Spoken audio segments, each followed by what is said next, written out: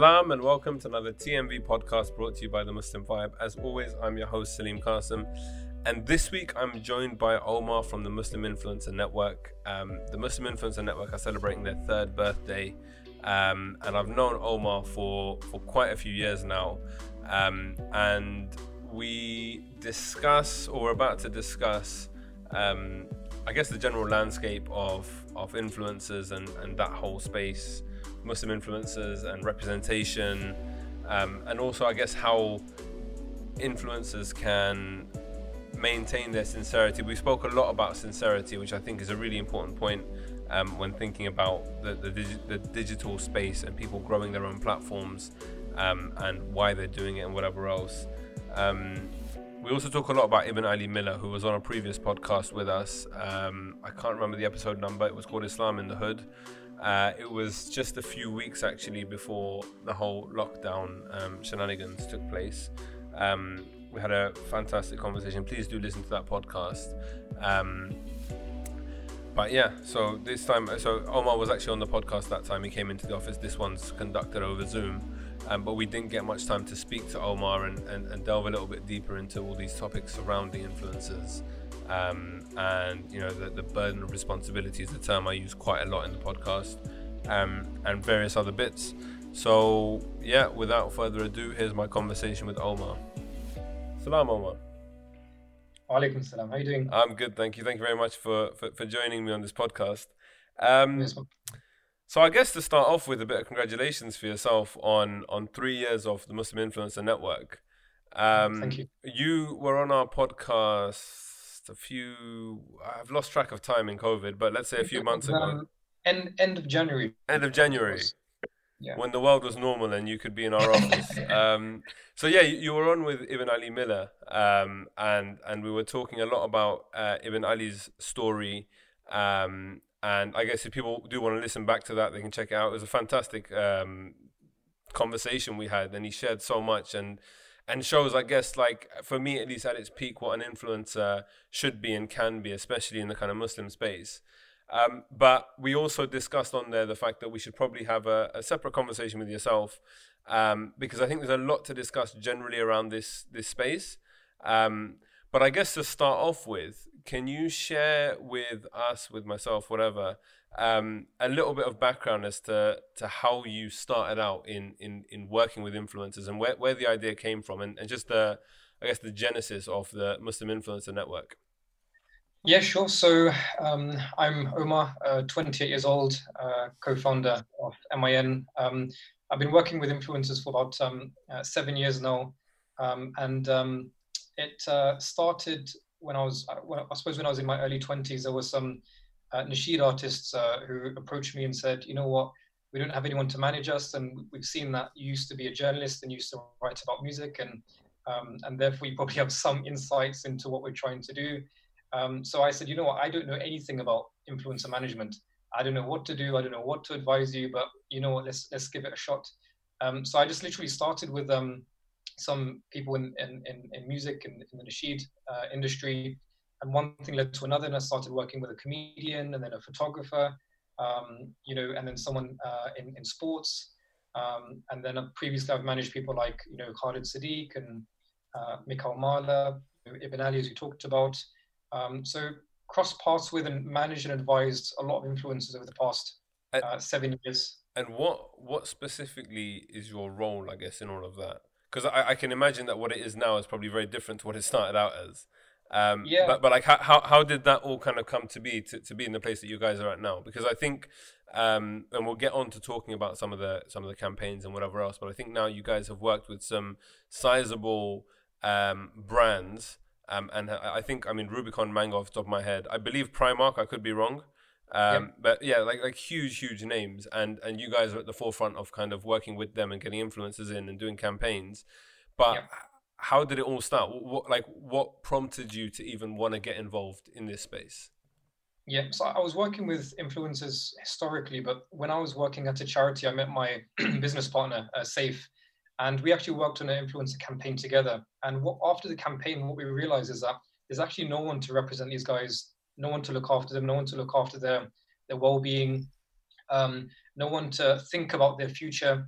and it's kind of like wild, wild west out there. It's nobody really knows what they're doing. It's just kind of this growing industry that no one really knows what's going on.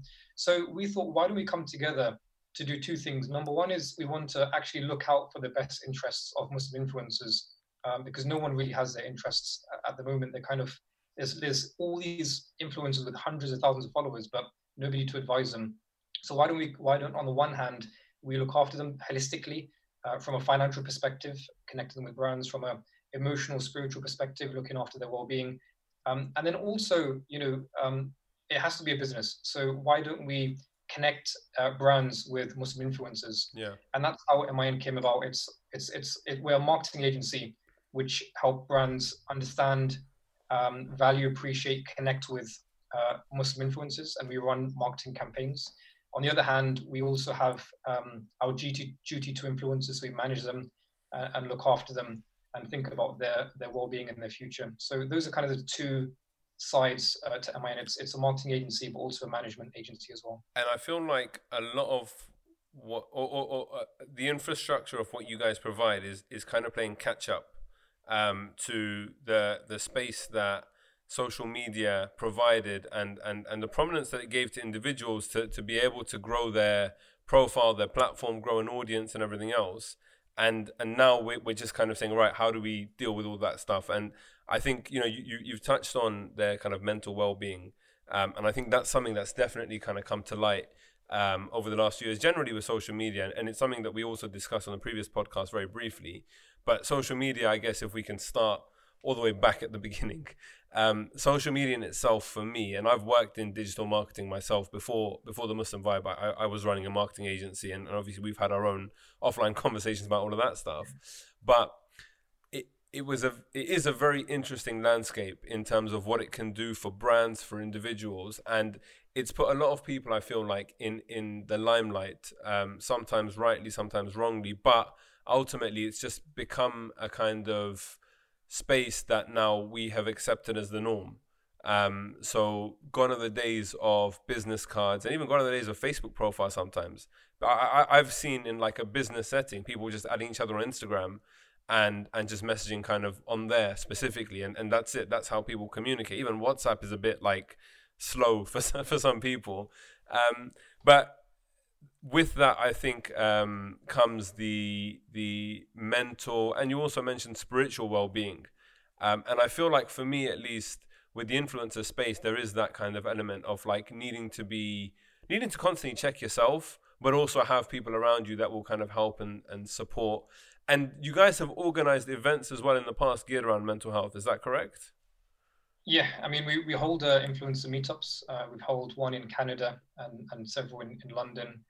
So those events are there to connect influencers, to make them feel part of a larger purpose, to empower them so that when they leave the event, they actually feel that, they've gained something and they can give that to the audience as well. So we've had speakers like Sheikh Omar Suleiman and others come to our events where they speak to the influencers to make them feel that, you guys have a platform and you can do something great with it. Mm. And you've mentioned kind of what you do, but what's the dream? Like what drives the work that you're doing with the Muslim Influencer Network on a big picture scale? I mean, it largely started by the fact that we recognized that a lot of influencers were kind of they were kind of by themselves. There was no one to accompany them, and often they would suffer things like mental health issues, depression, anxiety, because having a platform and having fame comes with a lot of attacks and hate and criticism. So we wanted to genuinely support influencers. That's what I've been doing for many, many years. Moving forward, and what we want to do is we actually want to become a place that not only looks after influencers, but we actually really help brands recognize and understand who Muslims are. So different communities across the world, helping them understand Muslims and communicate with them in a better way, in a way which is authentic, so that brands can really speak with Muslims in a way which resonates with them, rather than in a kind of tokenistic way, where they're just using Muslims for their bottom line or to make profit. So creating strategic comms in a way to target Muslims in ways which resonate both ways. I think that's a really interesting and important point. Like when we had a quick chat a few hours ago, just discussing what we wanted to discuss, and you overlooked the notion of talking about the campaigns that you guys do. But I thought that's a really important place to actually start the conversation a little bit, because as you've just mentioned, you've worked with large brands, and a big part of that also is the way that, and for me at least, is the way that brands are marketing towards Muslims, and it not being kind of tokenistic, cheesy, or just incorrect, and even like unethical at times in the way that things have been approached in the past. And I feel, and like I've had these conversations with Hasib in the past in the office, that like we need to be able to be a part of the conversation as to how people are kind of engaging with Muslims and getting them to understand the nuance. And I guess also not looking at Muslims as like this one large group, this one monolith, because you always hear notions of, oh, the Muslim market is worth 6.8 billion. I could be wrong with that figure, but figures get thrown around. The halal market is worth this and that and whatever else, and people are just looking at it as a potential cash cow. But obviously, like the end consumers are real human beings, which are a very diverse bunch with different backgrounds, ethnicities, genders, ages, and all that kind of stuff. And I feel like, for me at least, it's important that people understand. And I'll give you an example. Like one of the Jenner sisters, I can't remember which one, Kylie Jenner potentially, did like a Pepsi advert a few years ago. And it was like a protest ad and whatever else, and it caught huge amounts of fire from people. And I feel like the reason why, and not wanting to endorse Pepsi or the Jenners or the Kardashians or any of that, but I feel like this wasn't a well thought out approach to something, and also that the people at the heart of the message that they were trying to put across were not consulted or approached in any way with this. I could be wrong, or they probably got really bad advice, but it backfired for that kind of reason. And I think that's also the mistake that's often made. And even if we look like more broadly at film and media and things like that, when you have, for example, a Muslim character, and this happens time and time again, you have a Muslim character and there's a shot of them praying, but they're praying completely incorrectly. Like by no madhab, no school is that prayer anywhere close to resembling our salah. But that's just like, oh yeah, we have a Muslim, like let's just chuck him in there. You ask the one brown guy in the room, how do Muslims pray? He's a Sikh guy, and he just tells you, yeah, they do this, and that's what they end up doing. And I feel like that's the same thing that's happened in the past, and that's where I think there is a huge need and a space for you guys to come in and having, and I think also with the influencers generally, Ibn Ali for me, and I think let's move on to talking about him because he's an exceptional case and an exceptional human being. One of those few people I feel that has like a very genuine energy around him when you meet him, very, very magnetic personality and just bags of sincerity. But getting influencers to also look beyond the superficial of social media is really important, because I think that's where there's a slight battle between the fact that social media is all about instant gratification. It's all about likes, retweets, shares, how many people are watching something, how many people are reading, and all that kind of stuff. And the deeper message and the deeper meaning of what we're trying to do as Muslims is always about, and you put it quite nicely, it's like a delayed gratification of we want the akhirah, we want to go to heaven, we want to go to Jannah and whatever else. And it's difficult, I think, to kind of reconcile those two sometimes.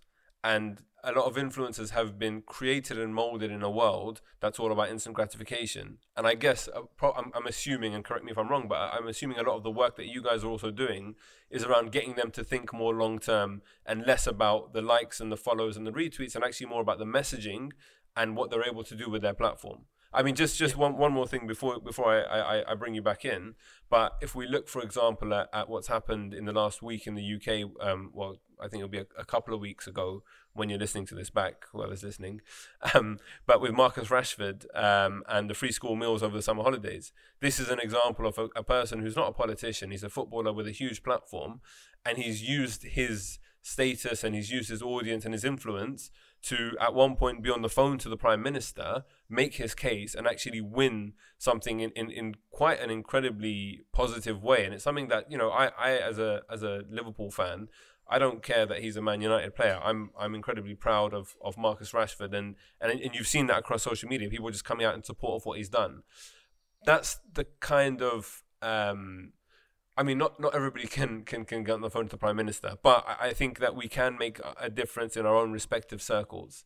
Another example, very quickly, Stan Collymore, who is a pundit and an ex-footballer. I think he tweeted Mercedes about the fact that they advertise on LBC, and LBC have Nigel Farage on the platform. And then off the back of that and various other pressure that was being put, Mercedes pulled their funding, or pulled their advertising from LBC, and LBC eventually terminated Nigel Farage's contract. So I think individuals using their platform for good, there are countless examples of how we can leverage our audience and our voice to really make a difference. Sorry, I think I went on for a bit there. I get like this sometimes. You need to just cut me off. But no, sorry. So tell me. I mean, I mentioned Ibn Ali Miller and just generally this whole social media space, instant gratification versus delayed. Your thoughts?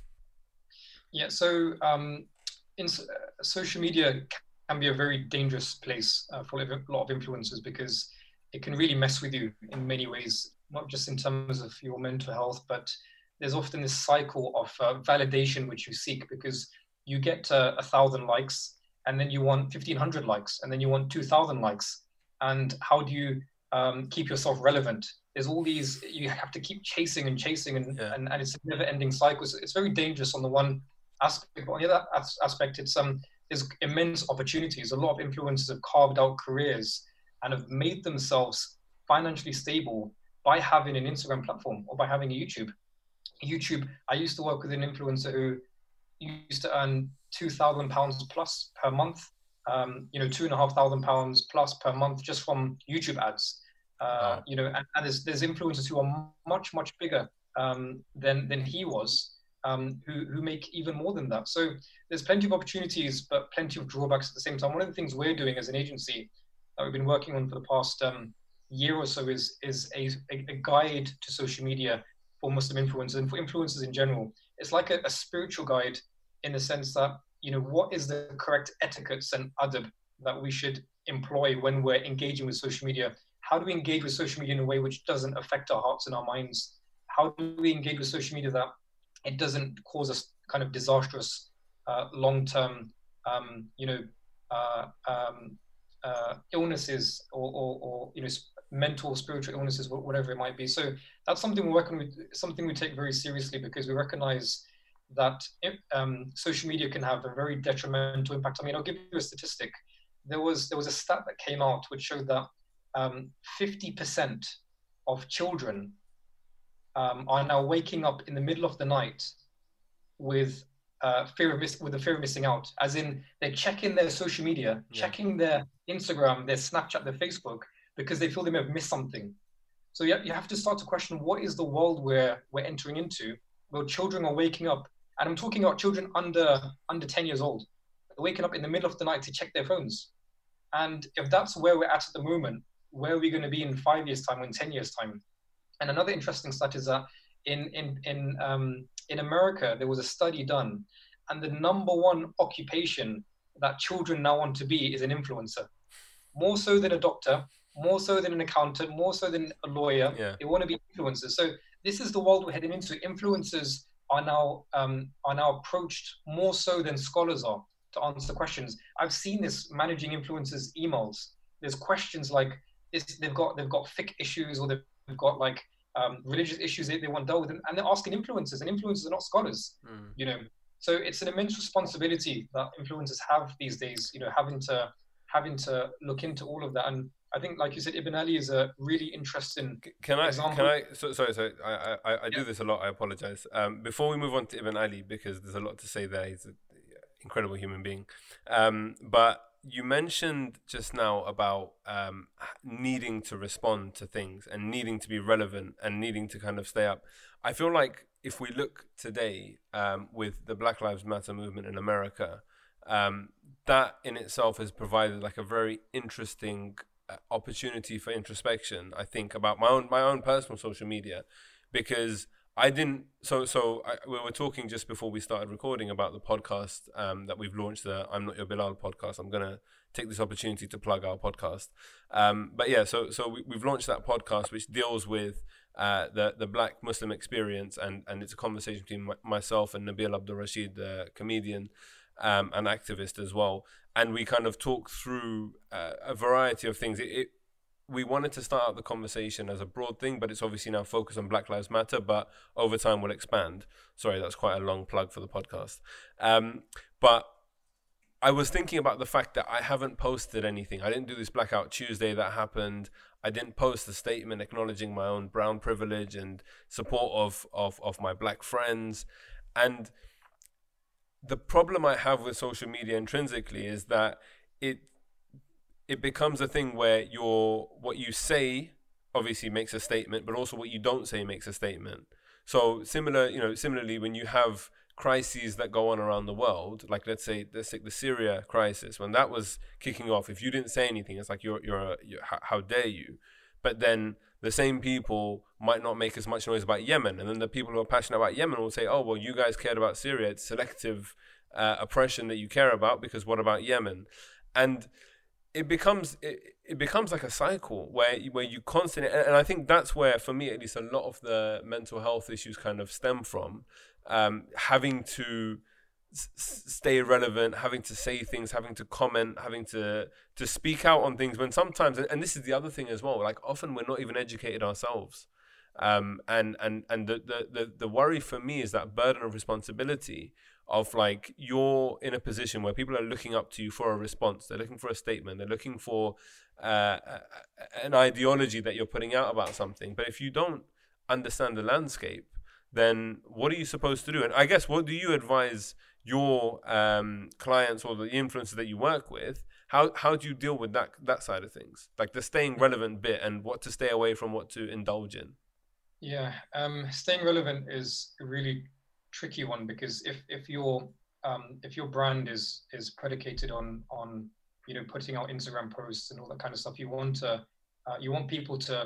remain front of mind with people.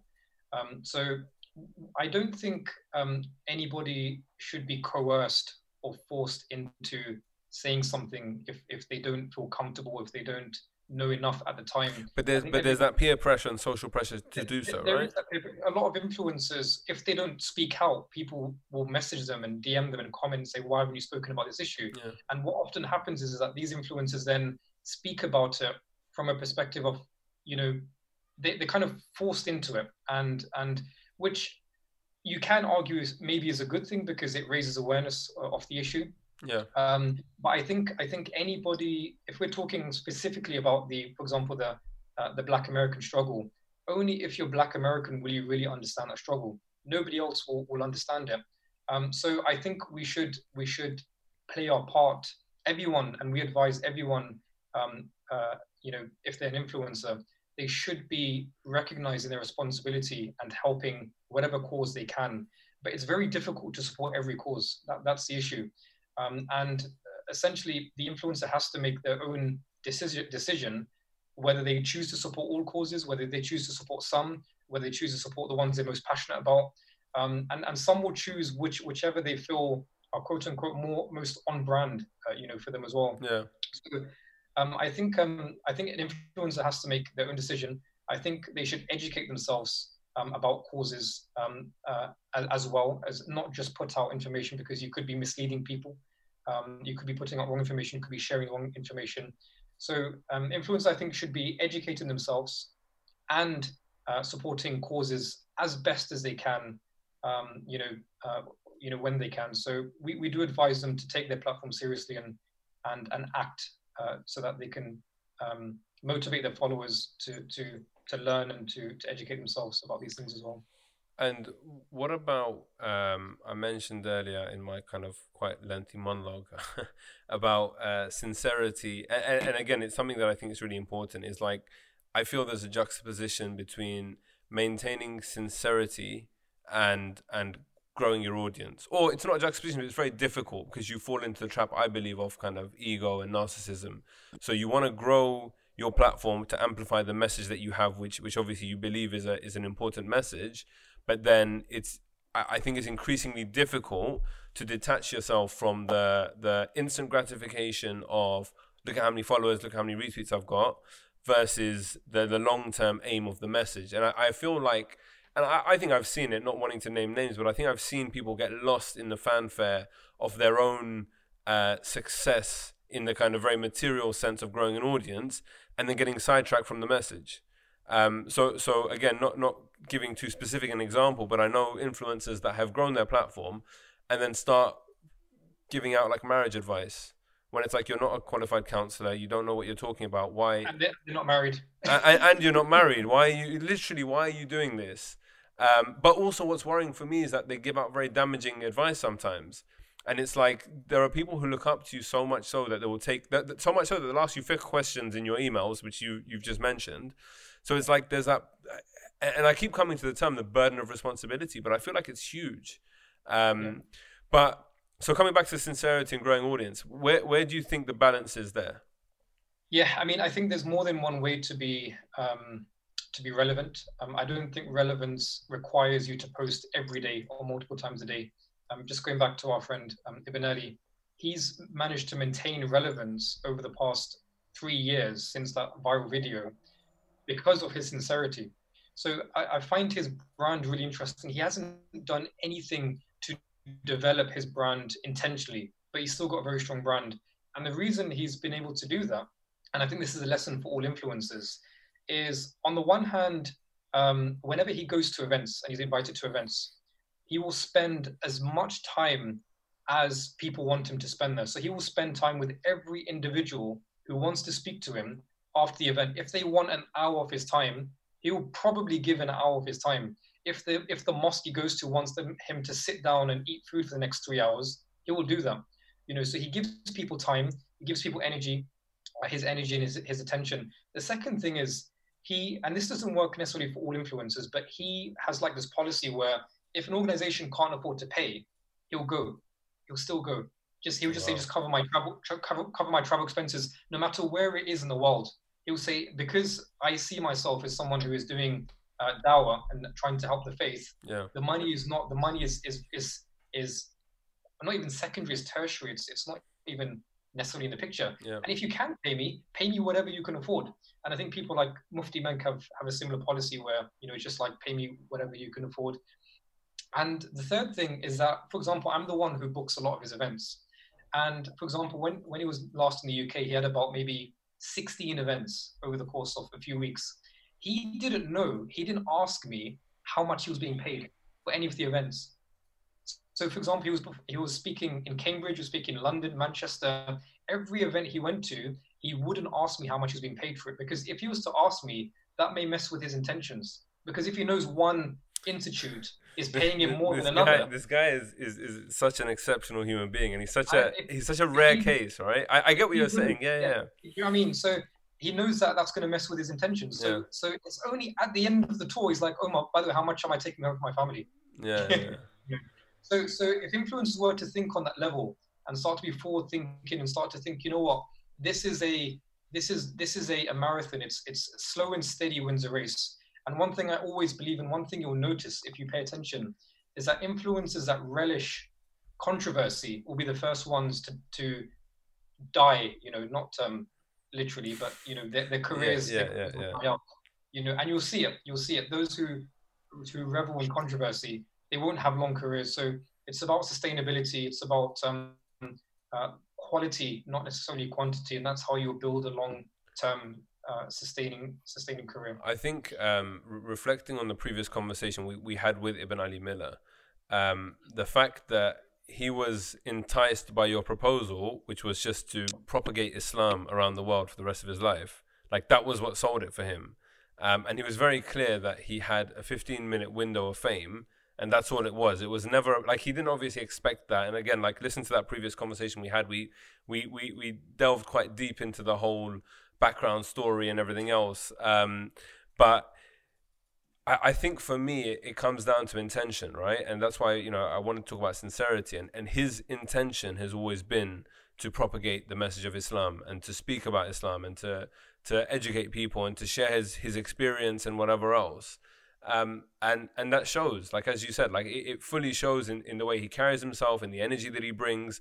Like he's fully committed towards the cause because it's like a higher cause. And I think also when you mention the controversy and people falling down there, I feel like if your intention is polluted by ego, if your intention is about like, oh, I want to be famous, and that's the thing, a lot of kids today just want to be famous. They want to start up a YouTube channel. Why? Because, you know, I can make money out of YouTube. If your intention is money, if your intention is fame or prestige or whatever, like ultimately, number one, I don't think you'll ever be happy because there's the end goal constantly moves, right? Whereas I feel like with someone like Ibn Ali, if I can speak for him for a second, and I hope if he's listening, then I hope he's okay with this. But I feel like when the end objective is to serve God, and to do that by serving the people, like you're never left feeling empty because you're always fulfilling your ultimate goal. So whether he leaves the world today or in 50 years time, if he constantly does what he does, he's succeeded. And it shows in the fact that you mentioned to me that he doesn't post on his own social media, because he's not concerned with that, right? Does he have a smartphone? I think he doesn't. Or he does. I mean, it's like an iPhone 5 or something. Yeah, I remember I WhatsApped him after he left here. I don't think I ever got a reply, but I didn't expect one either because he just doesn't seem like that kind of guy.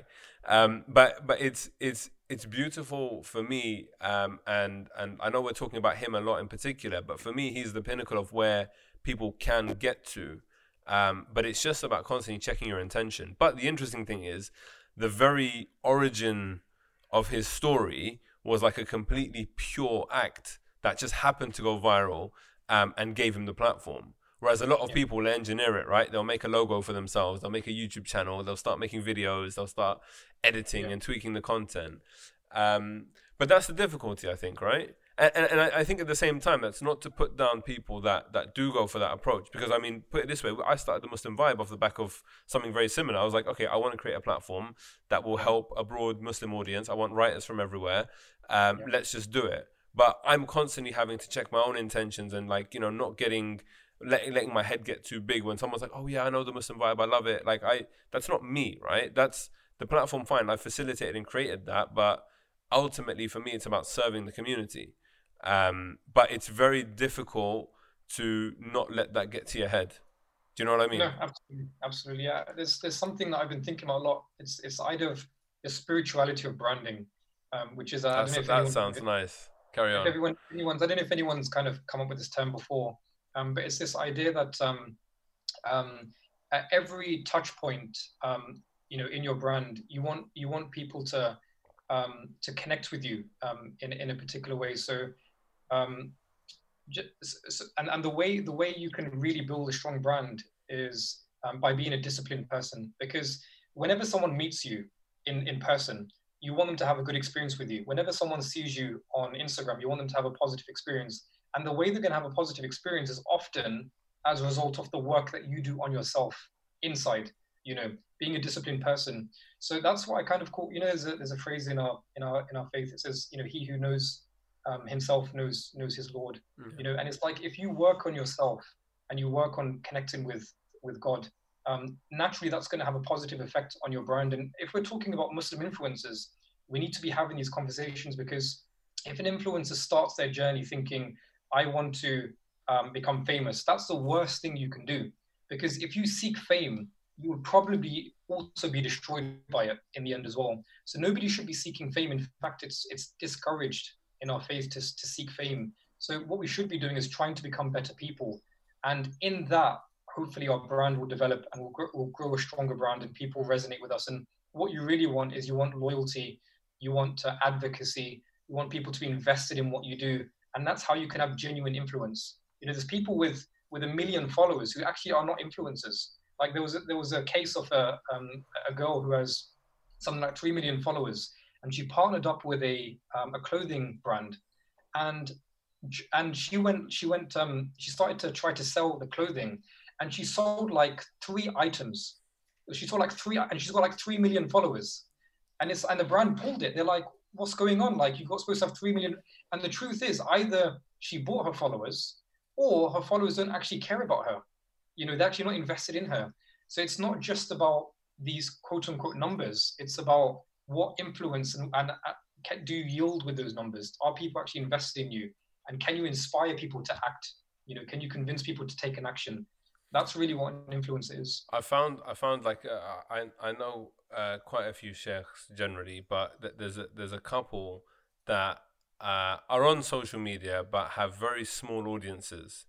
And I've had conversations with them about growing their brand, because I think, for me at least, their message is on point, and I'm like, more people need to hear this. If more people heard this, like, it'd be better for them. And I think, whatever, we've had these conversations, but what's really interesting is that a lot of the times the people who have things to say, the people who will genuinely inspire you and better your lives, are so unconcerned and unbothered with like how many people are listening to them, that they completely neglect that side. And I feel like what happens as a result is the vacuum gets filled a little bit by your kind of Tom, Dick and Harry's, or like Muhammad Ali's and Ahmed's, who are just kind of like wanting to put stuff out there, right?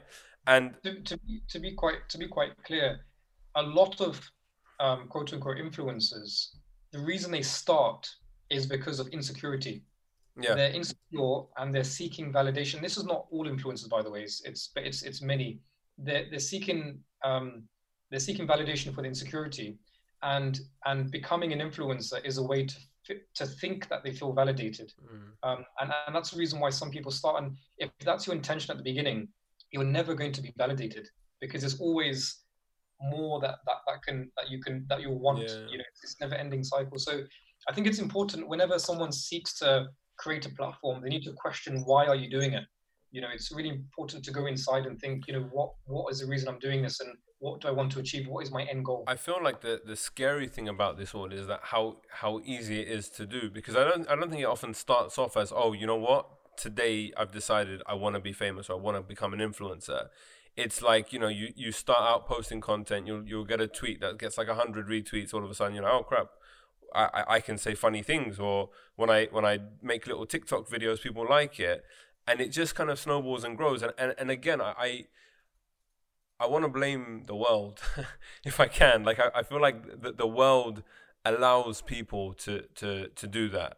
And like, the fact that you can have your 15 minutes of fame with a tweet or with a TikTok or a Facebook post, it messes with your head. And because I think human beings are egocentric by kind of nature, in like an animalistic sense.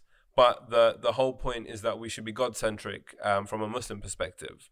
And detaching ourselves from the ego side and attaching ourselves to God is what's very difficult. And it's not a binary thing. It's not one or the other, because there are some times when you'll do something with the cleanest of intentions, and there's other times where you allow your human self, your low self, to kind of get in there, right? And I think it's very interesting that you mentioned earlier that you're working on a kind of a book, or like, is it a book that you're working on, right? That's exploring the akhlaq and the way that influencers and people should generally conduct themselves online. And again, it comes back to what I was saying right at the beginning, that we're still playing catch up. Social media came about, and I know now for a fact, I've discussed this quite a few times on the podcast, but social media came out, and we adopted it without actually understanding the rules and regulations, and even like the moral way to and the ethical way to behave on these platforms. And now we're slowly, and I this is the first I've heard of it from yourself, but now we're slowly looking at it from an Islamic perspective and saying, all right, let's actually assess how we should behave. And I think if anyone doubts what I've just said, go on Facebook if you're old enough to have Facebook, because I know young people don't like Facebook anymore. But look at your post from 10 years ago. Look at the language that you use. Look at the way that you used to speak. Often it's cringy and embarrassing, and you probably said some offensive stuff. And a lot of that comes down to kind of just ignorance and stupidity. But no one kind of told us that actually, look, what you say now is going to be there for the rest of your life. And it's the same as if you were saying it in person. If you wouldn't say this to a person's face, then don't say it online. But there's a lot. I wanna move on, because I wanted to discuss some breaking influencer news. Well, not really, but that sounded like Mohammed Hijab. So yeah, please don't say that. So basically, we discussed it briefly just beforehand. I think the most current influencer type news that's going on right now is Amina Khan, known as Pearl Daisy, recently removed her hijab. I didn't want to. We didn't want to get into talking about is it halal or haram hijab, blah blah blah. Everyone's entitled to their own choice, and I fully also appreciate. There's a disclaimer for everyone listening that we are two men, and I get that we're talking about a sister, and it's a hijab type situation. But I think the fact that you work with influencers and we're dealing with the influencer space, I wanted to move the conversation on to kind of the responsibility element, because here's my thought, and then you tell me what you think, right? I feel that when you become an influencer, especially like Muslim hijabi influencers, they're called hijabi influencers, whether they call themselves that or others do, that's what they're known as. And they grow a large audience of young, impressionable teenage girls and older as well, who look up to them and respect them and enjoy their content and their videos. And they are seen, as you said, like people are asking these people questions, and they're seen as like, you know, role models. I feel like when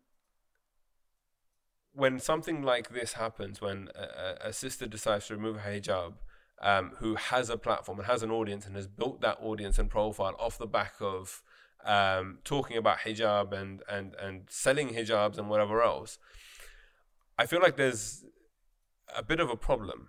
And it's a bit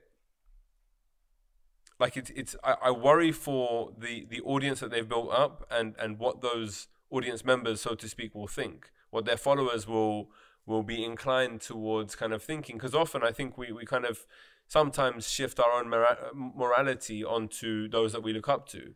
So for argument's sake, if I looked up to you, not saying I don't, but I'm just saying in this metaphor, if I looked up to you, and all of a sudden with the Black Lives Matter stuff, you're posting every day and you're up in arms and you're really passionate about it, I know naturally my inclination is going to be towards, oh, well, Omar does this, I really respect him, he knows what he's talking about, let me also jump in on this. And like, you will influence me in that way. And you don't have to be an influencer for that.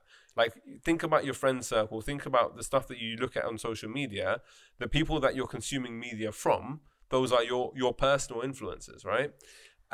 And so I worry about the implications, and I guess the question I have to start off with is that a burden of responsibility on someone's shoulders if they decide to remove their hijab, having built their reputation on being like a hijabi blogger? If their followers then decide to remove their hijabs or have a crisis of faith or whatever, whose shoulders is that on, if anyone? Yeah, I mean, it's definitely a tricky topic, and it's problematic in many ways. I think the first issue is that the term like Muslim influencer almost means that, you know, they're being looked upon for religious guidance, which shouldn't be the case, because these are influencers. They're not scholars. They're not, you know, alims, or, you know, they're just human beings who are prone to mistakes and prone to errors, will make right decisions and will make wrong decisions.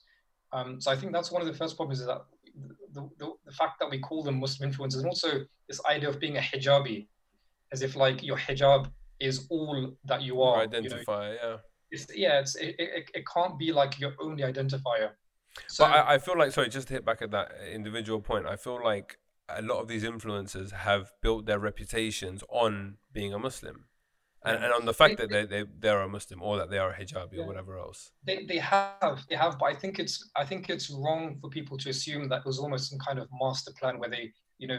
I definitely don't think it was a master plan. But there are people who believe that, you know, they just did this to make fame and make money, and therefore and then took off the hijab now that they've made their fame. I think that's a very bad way to think about human beings, and I don't think that's the case with these. I think that people have their struggles, and like you said, we're men. We don't know the struggles of being a Muslim woman. 100%. You know, in their shoes. We don't know the pressures. We don't know the struggles they go through. So we're not in a place to comment about what it's like to wear the hijab or take it off. But people like Amina, you know, I've spoken with Amina very briefly on a few occasions. She's an intelligent, mature, you know, woman, and she probably would have thought about things through. You know, whether she made the right or wrong decision, you know, she will have to account for that herself. But what I find problematic actually is the fact that if you were to Google her name now, and you go to probably the most recent videos about her, there's probably dozens of videos of people trying to stoke the fire and make content about this so that they get views and they get followers, which is quite appalling if you think about it. It's like, this is a human being who's probably already suffering hate and abuse. And then you're adding to that by creating content for who? For yourself. So you can, because you know it's going to get views. I'm not saying everybody does it for that reason, but some people are doing it because they know it catches attention and you're going to get traction because of it. So I find that really problematic in particular. It's an interesting one because I don't want to focus on Amina's particular story. As I said, I don't know her and I haven't I watched a little bit of her video, but like I've seen videos in the past of people having removed their hijab, even having left the faith at times and whatever else. But I often feel like the problem with the landscape is that you make your life an open book for everybody. And then when you make like a personal life-changing decision, be it divorce, whatever it might be, you suddenly like have to then share that with everybody. And for me, that also then kind of becomes a bit problematic. And that's the thing with the old influencer space, right? Especially the kinds of influencers who literally share their lives and will vlog daily or weekly and whatever else, and they have to get out another vlog every week. If you're having a crap week, if like, you know, whatever's happened, let's say a family member's passed away or whatever, you feel like obliged to share the emotions of that as well. And I feel like that's also at times a little bit counterintuitive, if you know what I mean. It's one thing to open up and call a friend or a family member and discuss something and have a shoulder to cry on, but to kind of post a video to thousands, if not millions of people talking about like your intimate feelings and whatever you're going through, I just can't help but feel like it's the influencer space is basically a minefield to navigate through successfully. Yeah. I mean, my advice is do not become an influencer. Like, try to avoid it at all costs. If you become one, then call you. Well, maybe, but no. I mean, it's a very dangerous place to be in, to have that level of pressure. Yeah. Just posting regularly, but the pressures and the anxiety, and I speak with influencers all the time, and they talk about how there's so much involved and so much that they didn't realize they would have to overcome, you know, being an influencer. So my advice is don't become an influencer if you can help it, unless you've got a very specific avenue you're trying to tackle, and you're starting with the right intentions, and you know you can make a positive impact. But if it's for any other, if it's just for the sake of fame, then don't do it. You're gonna ruin your life, and you're gonna mess yourself up long term. So I'll be very hesitant about the journey of becoming popular, becoming famous. It's not worth it. I'll be honest, it's not something I thought I'd hear you say on this conversation. But no, but it's refreshing, because I think that's very honest of you to say. Because actually, if you were also in it to be like, oh, you know, I want loads of clients, then you can be like, yeah, guys, become an influencer, give me a call and I'll help you on the journey, right?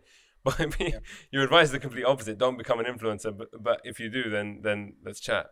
Although you didn't say that, I did. And so just my final thoughts on that space, and this is something that I reflect on personally, is like, as someone who's you know, co-founded the Muslim Vibe, I host this podcast, and like there's videos that I've done on the Muslim Vibe and whatever else. I feel this kind of responsibility, especially when I'm in public, to behave a certain way, because I see myself as an ambassador for the brand, and also by extension of that, in some way for the religion, and not because I choose to, but people will see that if I'm running a Muslim publication, people will kind of expect me to adhere to kind of certain values and whatever else, which inshallah I do anyway in my life. But like, you know what I mean? We all sin, we all make mistakes, but I feel like that's something that I don't necessarily see from a lot of influencers. You see it from some, but others, I think, are more willing to shirk the responsibility and just be like, oh, well, I didn't tell anyone to follow me. I didn't tell anyone to watch my videos. If you don't like it, just unsubscribe.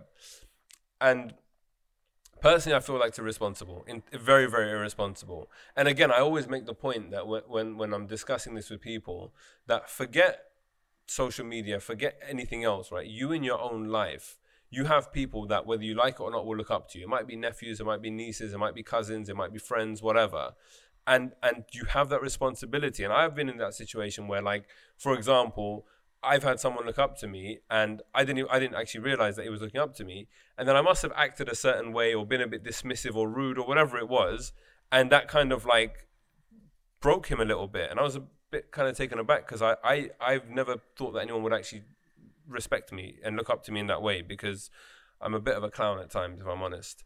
But the fact that someone did, I was like, oh crap, actually I need to, especially if I don't know somebody, I know that the relationship and the dynamic, I need to acknowledge that and be respectful of that space. Do you know what I mean?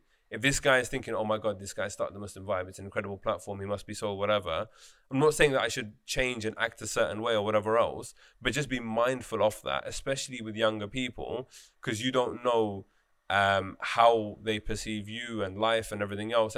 And that's my kind of big gripe with this whole space, that I think people do have this whole like, oh, just accept me for what I am approach, which is not cool when you have so many people looking up to you. And alhamdulillah, I have very, I probably count on the fingers of my hand how many people probably actually look up to me. Whereas with these people, it's in the hundreds of thousands. And if you don't believe me, go to the comment section of any of their pictures, especially when they're talking about like removing the hijab or whatever else, referring to hijabi bloggers here, and you'll see the kind of people are like genuinely shocked, disappointed, wanting to give advice, whatever, because they genuinely care for these human beings, because they've like grown up with them for the course of I don't know how many years. Anyways, that was just my own kind of personal introspection / reflection on that. Do you want to add anything? If not, we can move on to the final bit. No, I think you covered everything. I think naturally, if you've got a following, whether you like it or not, it comes with a responsibility. Yeah, you're gonna have to face it. No. And okay, so the final thing was looking towards the future. That is the future of the Muslim Influencer Network that you run, but also I wanted to get your take on the landscape, because had we had this conversation, let's say a year or two ago, TikTok would not have been a thing. And it's constantly evolving and changing. The goalposts are constantly moving. In terms of Muslim influencers, I feel like, today there are a lot more sheikhs online. People like Omar Suleiman, who you mentioned, Imam Suhaib Webb, Khalid Latif, and Mufti Menk obviously as well, who are growing their platform. Mufti Menk, for example, in Ramadan was doing Instagram lives every night pretty much. I don't know if you watched any of them, when he would just connect with random followers of his on Instagram and have a chat. And it was really nice to see, especially like how global and diverse his audience is. By the way, did you see his conversation with Adam Saleh and Slim recently? No. Oh no. Really? Yeah, so Mufti Menk was on Instagram Live, and Adam and Slim, they requested to jump on with him. And he did quite an exceptional job speaking with them. Yeah. So of course everyone knows that Adam and Slim have have a history of probably problematic videos and statements that they've done. Yeah. And Mufti Menk did a really subtle and sensitive and intelligent job in encouraging them and advising them, but not being harsh with them. And for me, it's like there's all these people that probably have like lambasted them and said you're the devil and you're the Dajjal and all this kind of stuff, but just probably made things worse. Yeah. And then you got Mufti Menk with his kind of wisdom, who's like, no, I don't want to criticize them. I'll just encourage them. How about encourage them? And that probably did more for them than all the tens of thousands of people who criticize them and hate and put hate on them for the past few years. I think it's it's about knowing how to deal with people, knowing that people are on their own journey. If they take off their hijab, if they make problematic YouTube videos, everyone's on a journey. And often people come back, and it's just a matter of being patient, praying for them, advising them, encouraging them, and people will come back in the end. So where do you see the landscape in the next 5 years? With regards to Muslim influencers, or yes, not influencers. I think the amount of people who want to become influencers is not going to slow down. There's already hundreds of thousands of Muslim influencers. Yeah. Now you have you have nano who are under 10,000 followers. You have micro 10,000 to 100,000, macro 100,000 plus. So that's not going to slow down. I think brands will continue to work with Muslim influencers. I think I think things will get more extreme. I think Muslim influencers are going to continue to push the boundaries to seek fame. I also think that influencers are also going to start to adopt even more responsibility. And so to give you an example, in Ramadan, we worked with one female influencer. She's actually a scholar, and she doesn't have a particularly big following. And she raised something like 60 to 70,000 pounds within a week for charity. And there's going to be more and more of these cases where people are doing incredible things. So I think there's going to be like this kind of polar opposite. On the one hand, you're going to get people doing really extreme stuff to stand out, and you're going to have influencers who recognize the responsibility and do really amazing things. And I think that's the struggle we're going to have to we're going to see. And do you feel like there's enough education from a kind of scholarly perspective on this? Yeah, I think scholars are trying to figure things out themselves as well. Yeah. What on earth is going on? What on earth is TikTok? You know, and how do we work with influencers in a way to empower them and not make things worse? Because I've always felt like, and the experience that I've had personally is that there's kind of a hand-in-hand relationship where I, for example, need to advise and in a lot of cases teach like sheikhs that I know how to use social media, Twitter, Facebook, whatever else, and then get the advice back from them as to how to conduct ourselves on the platforms. Because I think that's what's been lacking for a long time, because a lot of the times it's a generational thing, because I guess in 10, 15 years time, a lot of the students that will be graduating will have been born into like a world that Facebook already existed, or like, you know, Facebook came about when they were very young. And so we'll probably understand the landscape a bit better. And I think that's where we are playing catch up from like an institutional perspective, if you know what I mean.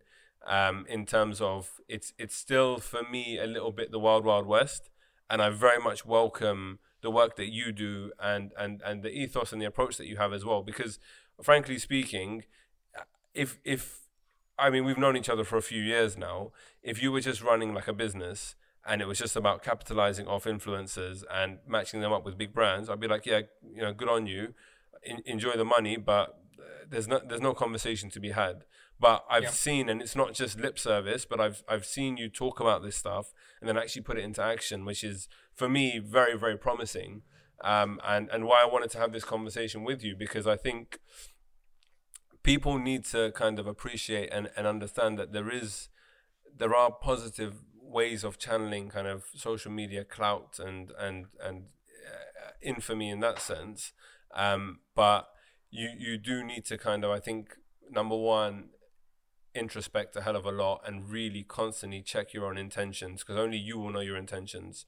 But then secondly, get advice and support from people, and it might not be you guys, it might be even reach out to myself or whoever, people that kind of have worked and understand social media a little bit better. And then also I think, like, you know, speak to a sheikh, speak to scholars as well, because, you know, I can give bad advice. I can advise on the technicalities and best times to post and things like that. But when it comes to the kind of more moral, ethical side, it's important that there's like a balance there.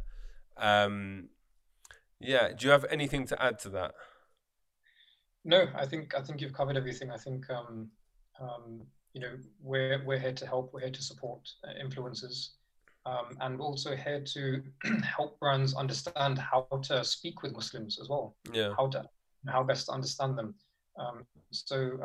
You know, let's see where things go. But it was really good speaking with you again.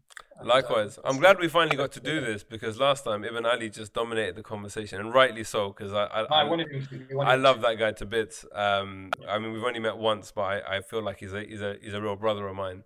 Yeah. And I'm sure he has that effect on everyone.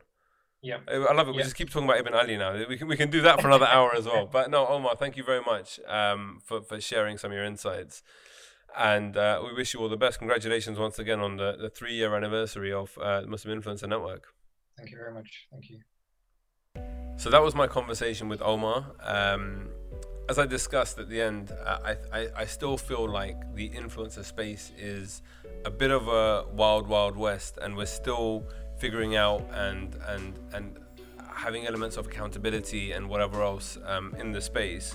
But people like Omar, I believe genuinely, having known him for some years, and we've discussed working on certain projects and whatever else, I feel like he's very well placed, and they're doing some fantastic work in terms of, especially on the mental health side, but then also helping to ground influencers. And I mean, the fact that running an influencer marketing agency and saying quite categorically, do not become an influencer, just kind of shows what he's trying to do and what their overall objective is. It's being able to work with people that have a platform to help steer them in the right direction, and to always kind of consider the bigger picture stuff. So it's not about the instant gratification, it's about the more long-term stuff. But yeah, I really enjoyed that conversation. I think there's a lot of food for thought for everyone, because it's not, for me, it's not just about being an influencer and growing a platform in that way, but also like how we conduct ourselves on social media generally. We all have friend circles, and we have people that will read our content and look at our pictures, and just being mindful of what we're posting, what kind of brand we're creating for ourselves, because there is most definitely a very clear distinction between who you are as a person in real life and who you are online. And people can often create versions of themselves that they like to look at online, and not be confronted and faced with the harsh reality of who they really are. It's a bit of a dull, and well, not dull, but it's just a bit sombering, I guess. But I think that's probably a good place to end. So guys, as always, if you would like to help support the Muslim Vibe, help us grow and create more content, the link should be in the description. It would be great if everybody listening to this was to give us £10 a month, we would be in financially considerably much better place, and be able to grow our team. And ultimately that's the direction we want to take this in. We want a bigger team, we want to create more content, and just do more of this, which is what we love ultimately. But thank you guys for your support, thank you for listening. Be sure to subscribe and give us a nice positive 5-star rating wherever you listen to your podcasts, and inshallah we'll be back next week with more great content. Take care, guys.